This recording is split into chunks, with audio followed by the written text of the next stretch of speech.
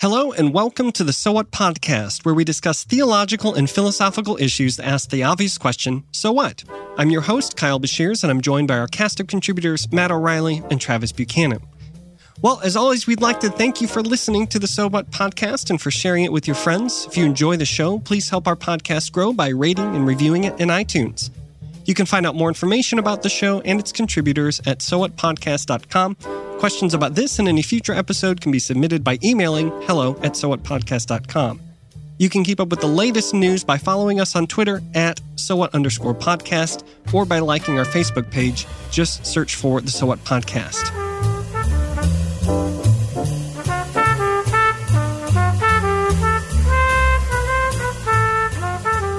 So when thinking about the Reformation and the Reformers, for most of us, our minds immediately jump to Martin Luther, and for a good reason. A lot of what the Reformation centers around is the controversy of his insistence on salvation by faith alone and his criticism against the corruption of the church.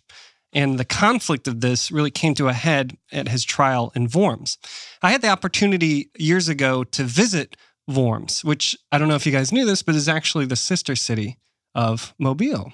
Right here, where we are. And you see the famous statue of Luther.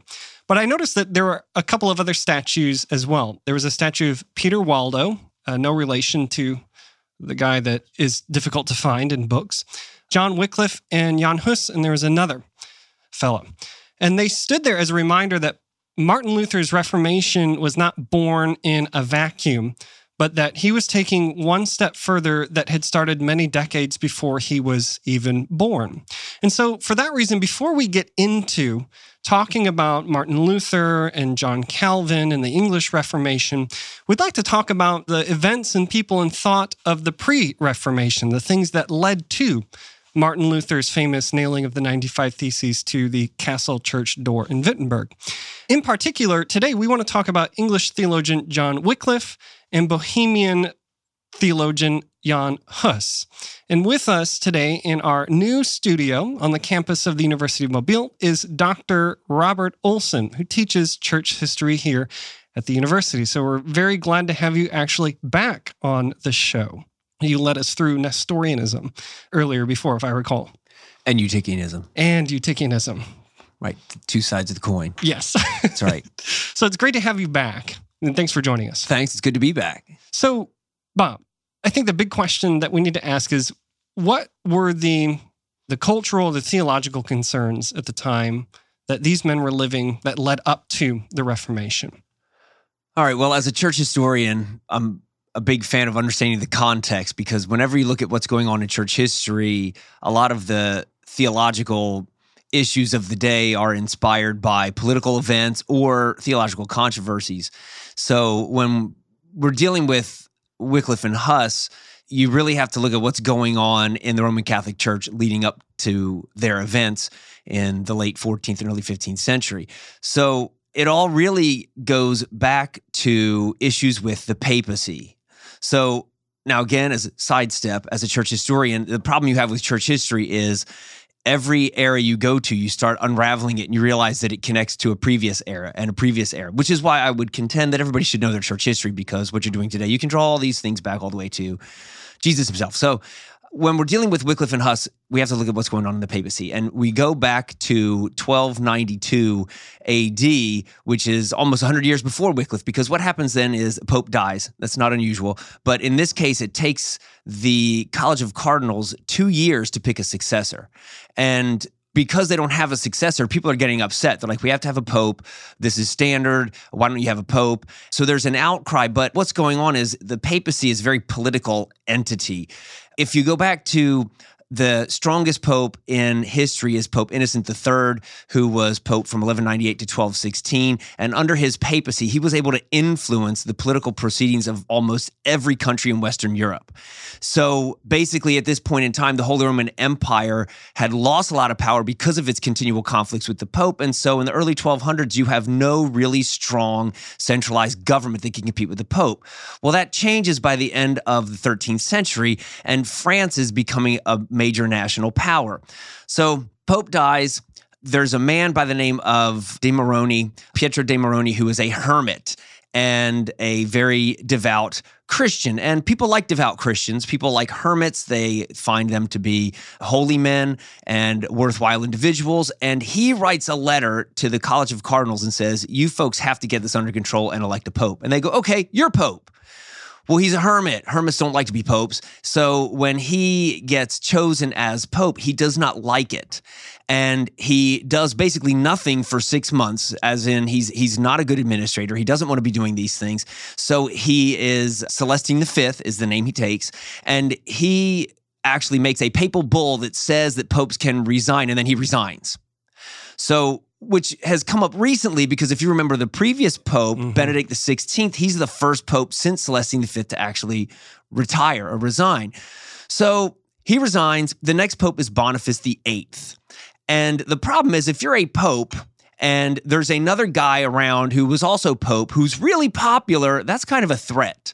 So Boniface VIII tracks him down because he goes back to being a hermit, and he basically puts him under house arrest. He's allowed to have some visitors and such, but he's just concerned that this could become an issue. Well, eventually, Celestine V dies, which of course makes everybody like, whoa, what did Boniface VIII have to do with this? So that's not going to bode well for Boniface VIII because the King of France liked Celestine V and had supported him. So this is the background to Boniface VIII. Philip the Fair is Philip IV of France. He's the king, and he is going to start a war with England, and so he needs to raise money. Who has a lot of money? The church. Well, you're not allowed to tax the church without permission. So he's going to get permission to tax the church, but he taxes them before official permission is given. Boniface VIII is like, yo, you don't have proper permission yet. This is a problem. Now, for anybody familiar with modern culture, if you're familiar with the TV show The Office, the TV show The Office has... Is this the BBC iteration or the US? The US one. Michael Scott is basically Philip the Fair, and Toby is basically Boniface VIII.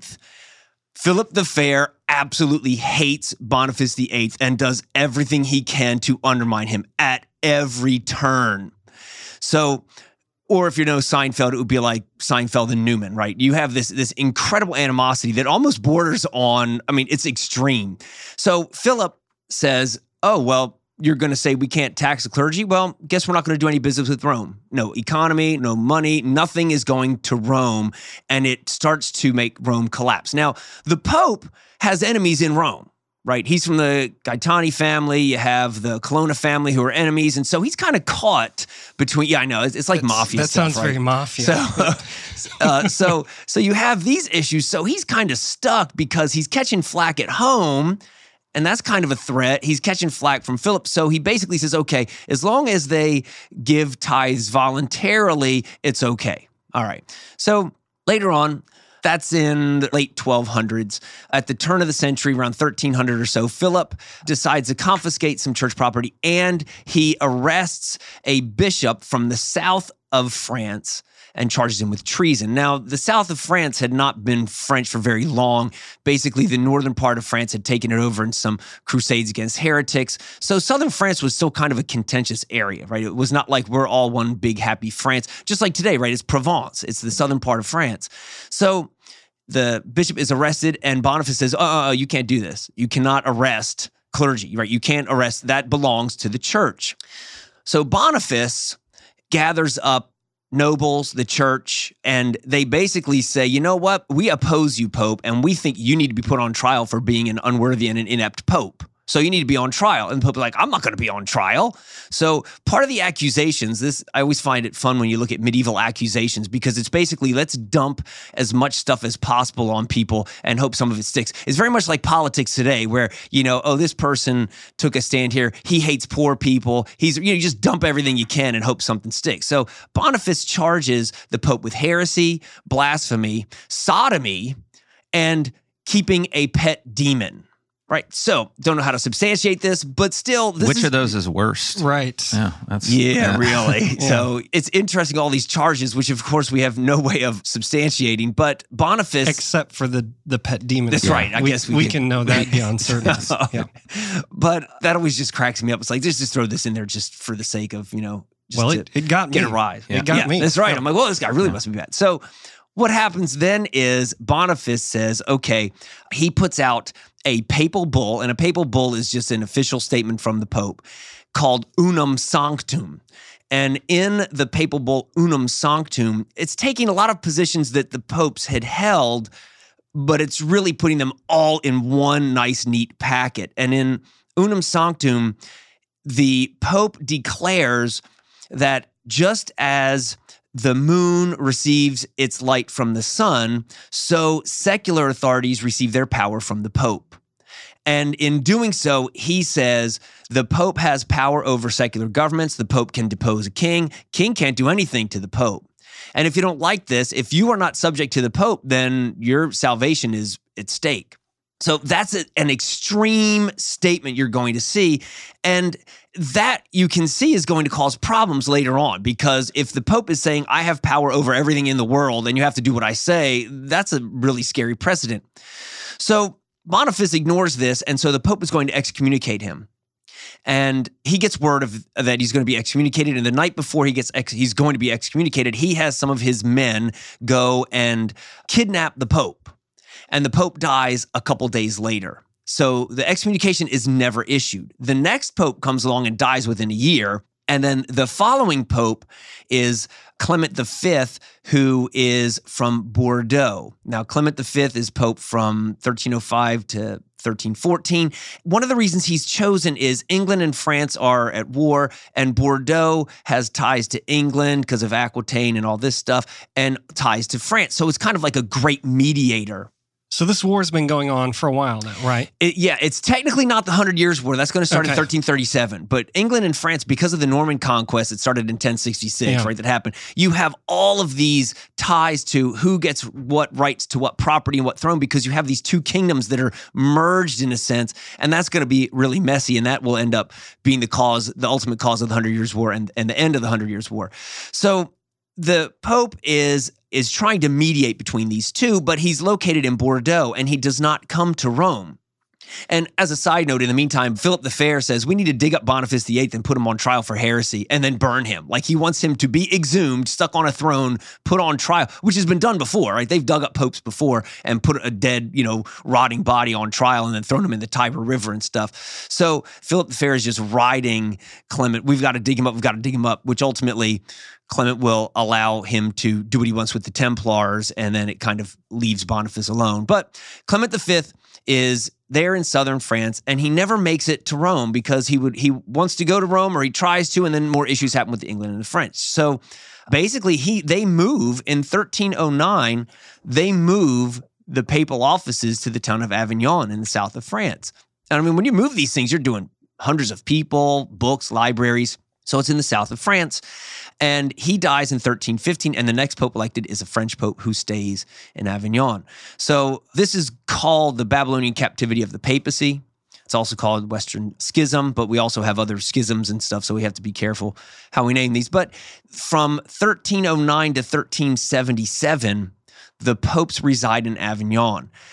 At this point in time, there are an inordinate number of French cardinals chosen. And even though Avignon technically is not part of France, it's under the control of the French monarchy.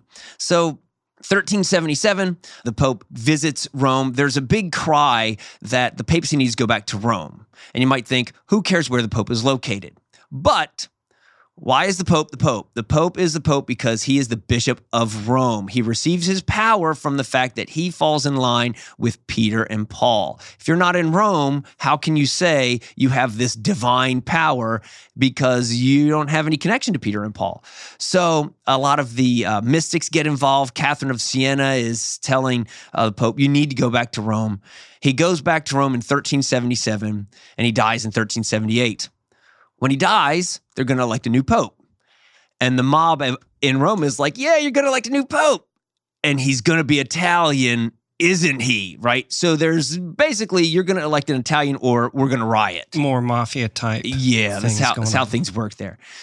So they elect a guy who's an Italian Urban VI, who is elected, and immediately he basically berates and belittles the cardinals, calls them idiots in front of other people. And the cardinals are like, we don't really like this guy. We voted for him under duress. And the French cardinals elect another pope. This is sounding eerily contemporary, but continue. Yes. So they elect a new pope. So it's the first time you have two popes that were both elected by cardinals. You've had multiple popes before for various reasons, but one is always an anti-pope, right? And so here you have two elected popes, an Italian one who's living in Rome, and the French one who goes back to Avignon. What do you do? Because the various political entities choose sides. France and Spain choose the Avignon pope, so does Scotland. Parts of the Holy Roman Empire, England, Italy, most of the Holy Roman Empire choose the Latin pope. So you have to be careful how you pick your sides, because the side that you're not with has excommunicated you, right? So if you choose the Latin pope, well, then according to the French pope, you're excommunicated, and vice versa. So you can see this is really problematic, and everybody knows this is a problem, right? It doesn't take only the academics to realize two popes is wrong. The common person realizes this. The church is supposed to be unified. We're supposed to have a singular head. We have two heads. So for 30 years, you have this movement, you have various sides trying to wiggle for political control. And finally, there's a group of conciliarists, which we don't need to get into, but they're people who want councils to determine Catholic doctrine, not the popes. Sadly, they make some political blunders, and the pope is able to, through other reasons, to end the conciliar movement. I think it would have been really helpful. But conciliarists say, you know what, this is never going to resolve itself. Let's make a council at the Council of Pisa, and we'll elect a new pope. So it's not really an official council, because neither pope was there, nor did they call it. And at the Council of Pisa, they depose both popes and elect a new pope. Neither pope steps down, and now we have three popes. So it takes until 1415 when we can whittle this down to just one. But you can see you go from one pope to two pope to three popes. This is absurd, and everybody knows it's absurd. So it's in that setting that you have to understand what's going on with Wycliffe and Huss. So that's really helpful to set the backdrop and the stage for Wycliffe. So now enter stage right. Wycliffe comes on the scene. Christendom in Europe is in complete disarray. People have completely lost faith in the system, so to speak. And here he comes. So who is John Wycliffe? John Wycliffe is an Englishman born, we don't know when, anywhere between 1324 and 1330. I just choose 1329 because I do. John Wycliffe is trained at Oxford. Now, Oxford is probably the number 2 theology university at this time. Paris would be number 1. Oxford would certainly be in the top. And so he's at Oxford. He's under the teaching of somebody like a Thomas Bradwardine, who will influence him theologically, because you can keep tracing things back, right? You can start at people before Wycliffe. But Wycliffe comes in under these circumstances, and somehow he becomes close to the monarchy in England. He's friends with John of Gaunt, who is the king's son. So Wycliffe reads the Bible. He's a scholar, right? This is what you do. You're a theologian. You have access to the Bible. And as he's reading the Bible, he realizes that a lot of the things that the church is doing doesn't measure up with what the Bible says. One of his main complaints, and you'll see this all the way down through the time of Luther, is he looks at monasticism and he says, here are these people that are supposed to take a vow of chastity and poverty, and they're not doing these things. He hated the friars most of all because they're out there begging, and they have great monastic houses. They have illegitimate children. They're ignorant. And this irritates him. As well, he sees what's going on with the popes, and he's like, this is ridiculous. This whole scenario is ridiculous. So he starts to write against the issues that he sees in the church. So one of the first works he writes, the first one, the main one, is in 1376, and it's on civil lordship or on civil dominion. And what his argument is that God has ordained all authority. And so if the church is not living the way it ought to be, if they are not living with apostolic poverty, if they are motivated by greed, then they are not to be obeyed. An unworthy pope or an unworthy priest is not to be obeyed, and they should be removed. And if the church isn't going to do it, it falls to the secular authorities to do this. which you'll see with Luther. He'll make the same argument with the German princes that if the church is going to reform itself, then the princes have the duty to do this. Well, this doesn't sit well with the church. And so I can't imagine why. Yeah, right. Because, so the Bishop of London says, all right, we need to call him in to address this. So when he goes to London, he's there with John of Gaunt and John of Gaunt's friends, who are, important political figures. And when they go to the trial, John of Gaunt doesn't even allow the trial to proceed. He basically tells Wycliffe, don't even sit to be judged by the bishop because this trial's not worthy anyway. And so the whole time you have just an argument about whether or not Wycliffe needs to sit and nothing is done. And he leaves. So you have somebody who's going against the church and he's not being punished. Now that's very rare, but it makes sense in England. England never had the Inquisition. They never needed an Inquisition. You didn't have heretics like the Cathars, the Albigensians, those folks running around. And so they didn't really have these checks and balances. And at the same time, you had a monarchy that was more and more against the church because you're in the 100 Years' War. Your money to the church goes to the Pope, who's in southern France, who you're fighting against. So the political situation for Wycliffe is very important because it allows him to say these things without getting in trouble. He's basically refuting the bull Unum Sanctum in some of his arguments. He's saying, no, it's not the son of the SUN of the Pope. That's right. And the reflected light in the civil authority, but vice versa. Right. He would say, or not vice versa. They're but both. And when you look at like the medieval time period, you have the two swords understanding of government, which comes from Luke 22, which I always find to be interesting. And this is even in Unum Sanctum, where is it Peter that says, look, Lord, here are two swords. And Jesus says, that's enough. Well, that actually is used to support the idea that there's a secular arm of the government and a spiritual arm of the government. And the two should work together. It's a allegorical reading of that text. But you do have Paul's statement in Romans 13 that the government, the governing authorities bear a sword. That's right. That's right. So Wycliffe is allowed to refute some of these officially endorsed papal bulls or this theology or ideas coming out of the church because of the unique situation in England and its uneasy relationship with the Catholic Church. And it's something that needs to be said. A lot of modern people think that the medieval time period was a theocracy. It's not.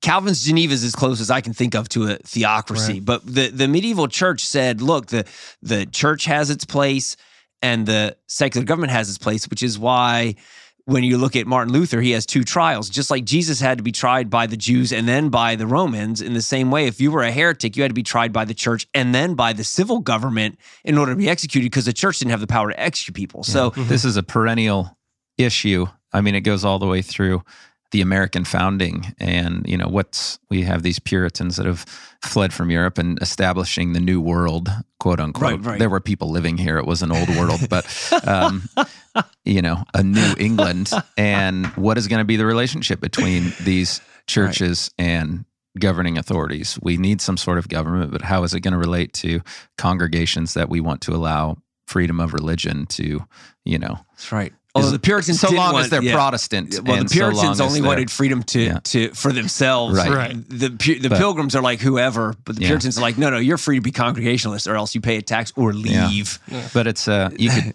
trace it all the way back to Pilate's conversation with Jesus on, the Jews are claiming you're a king. That's troubling for me as a Roman governor. What kind of king are you? And Jesus saying, my kingdom's not of this world. That's right. Through Constantine, through the Middle Ages. And so these aren't just dead issues. They're still, lively debated in American presidential elections and wherever else in the, European Union or where you see these things. Yep. Please continue, sorry. Right. So back with Wycliffe and his works. Over the next 5 years, he produces several treatises. He does one on the power of the Pope. He has one on the importance of Scripture, and he has one on the Eucharist, which is really going to be the one that gets him in trouble, which is kind of funny because today we'd think these other ones would get him in trouble. But each of these is important. The next one he writes on Holy Scripture, because the problem is if we're going to go against the church, then how do we then what's our authority? So Wycliffe is driven to Scripture because he says, well, obviously we don't believe that the Pope is necessarily right. He's a human. He's a person. And at the same time, he says, we have to look back at church fathers as well, and can we trust these or not? And so what he does is he says, Scripture has to be the means by which we judge all of our Christian doctrine. And because we have to use the Bible to judge these things, we have to know what it says. So he argued that the Bible should be translated into English. And that's not, you'll often hear people say that you weren't allowed to translate the Bible into native languages. It's just that you had to have approval. So not any old person could just take a Bible and translate it. The church would have to give authority to it. Now, the French, you were not allowed to translate a Bible into French in France. In 1299, they said you can't do this because they found that everybody who translated the Bible for themselves ends up disagreeing with the Catholic Church. So the Waldensians, the Cathars, who were heretics, but Gnostics. So Wycliffe said, look, we already have the Bible in French because of being under direct French control for a few hundred years. They had it in French. You can find Old English versions of the Bible as well. So it wasn't like it was illegal, but it certainly was frowned upon unless the church gave approval. So Wycliffe said, no, we need to have this in English, and everybody needs to have access to this. So you need to preach the gospel so people can hear it. They need to understand what the Bible says. And two of the lasting things, when we think of Wycliffe, we think of Wycliffe Bible translators, and two of the most important things that we're going to get from him is the notion that the Bible needs to be translated into native languages and it needs to be preached. So that's not super contentious. He begins to work on a translation. It's incredibly wooden. The translation is basically word for word. So he's taking the Latin and word for word, which again, Latin is a case-based language. And so, but it reads like you're translating Latin like a first level Latin student. So, but his followers are going to take this up. We'll see that later. The one that he writes on the Pope, interestingly with the Pope, the thing that is interesting is he starts off by saying that you only have to obey a Pope if it's a worthy Pope. Later on, he says, I think the Pope in general is just Antichrist. The whole position of the Pope is Antichrist. He actually thought that the great schism between the number of popes was sent by God to undermine the papacy so we could get rid of it. So, which I thought, that's an interesting take on it. He's he's accusing the Pope of being Antichrist, and that's a huge theme that you see in Luther's and Calvin's writing as well. That's right. Yeah. And yet he's not condemned for this, and he doesn't lose support. But what's going to cost him support is when he writes on the Eucharist. And that's in 1381, which is at this point, it's basically going to cause him to lose the support of the government, and he's going to remove himself from Oxford, which for most Protestants, I'm thinking, why is the Eucharist that big of a deal? But for the Roman Catholic Church, transubstantiation, which is the view that when the priest says the words of consecration at the Mass, the bread actually becomes the physical body of Christ and the wine becomes the actual blood of Christ. Looks like bread, tastes like bread, smells like bread, but is actually the physical body of Christ. And the same with the wine. Looks like wine, tastes like wine, smells like wine, but is the actual blood of Christ. But he didn't like this view because it was too philosophical. It was affirmed at the Fourth Lateran Council in 1215. This is official Roman Catholic doctrine. And he goes back to an earlier understanding of the Eucharist that you see in the 800s. And well, you could argue it was held from the early church as well, where it's a spiritual presence of Christ. An analogy would work like this. If a human who is a body and soul is eaten by a shark, well, the shark is not eating his soul. He's eating the physical part, but the soul is not being eaten. And that's how he sees Christ is present in the bread in the way like a soul is present in a human. You eat it, but it's not there physically. Which still in my modern Baptist mindset, I'm like, okay, I don't really see a big deal. But that's what lost, that all these other things he said, he was able to say them. The church didn't like it, but that's the one thing that really did it. And so that is what causes him to lose the support of a lot of the people. Now, one of the other things, he also writes a book on the church where he says the church is the universal body of believers, which you would see in Augustine, which is important because that way the Pope can't say who's in and who's out of the church. It's not up for the Pope to decide because whoever is predestined by God in any scenario, Eastern Orthodox, which they point to, the Eastern Orthodox, they don't answer to the Pope. They're Christians over there. So the Christians that are from all time are who belong to the church. The Roman Catholic Church is part of this, but the Pope does not have the power to determine who's in and out. So he undermines the Pope's power of excommunication, which of course he's already said the Pope shouldn't even exist anyway. So these are his main views. And he dies in 1384 while he's still in the good graces of the church. So he has many of his views have been condemned, but he will not be condemned until 1415. He's going to be condemned at the Council of Constance as a heretic. And in 1428, they dig up his body and burn it and throw it in the river Swift. So you can't have a shrine, right? You want to get rid of all traces of your enemy so that people can't go and worship there and everything else. Does that also have an understanding of the resurrection? Whereas if we get rid of the remains, then he's not going to be able to be resurrected. I don't think they held that view because they knew there's people that die in shipwrecks and stuff. They knew that, Christians would be burned, were burned early on. It's mainly to prevent people from using it as a rallying point, right? Hey, here's Wycliffe. He's the guy you condemned. Right now, there's no sign of Wycliffe. So that would be, I would say, the number one reason they would do it. They don't like shrines, and then people can, get rebellious because they get angry at the people that executed them and stuff like that. It's a good explanation because when you think about what was the point of being burned at the stake, and it was supposedly a last-ditch effort, an opportunity for repentance. Like, you're feeling the fires of hell, and this is going to be eternal, so with your last 30 seconds of life, you should repent, but bones are not having a problem with moral or ethical dilemmas and sinning their bones. That's and right, so getting rid of it because they don't want a mausoleum or a rally. That's right. That's good.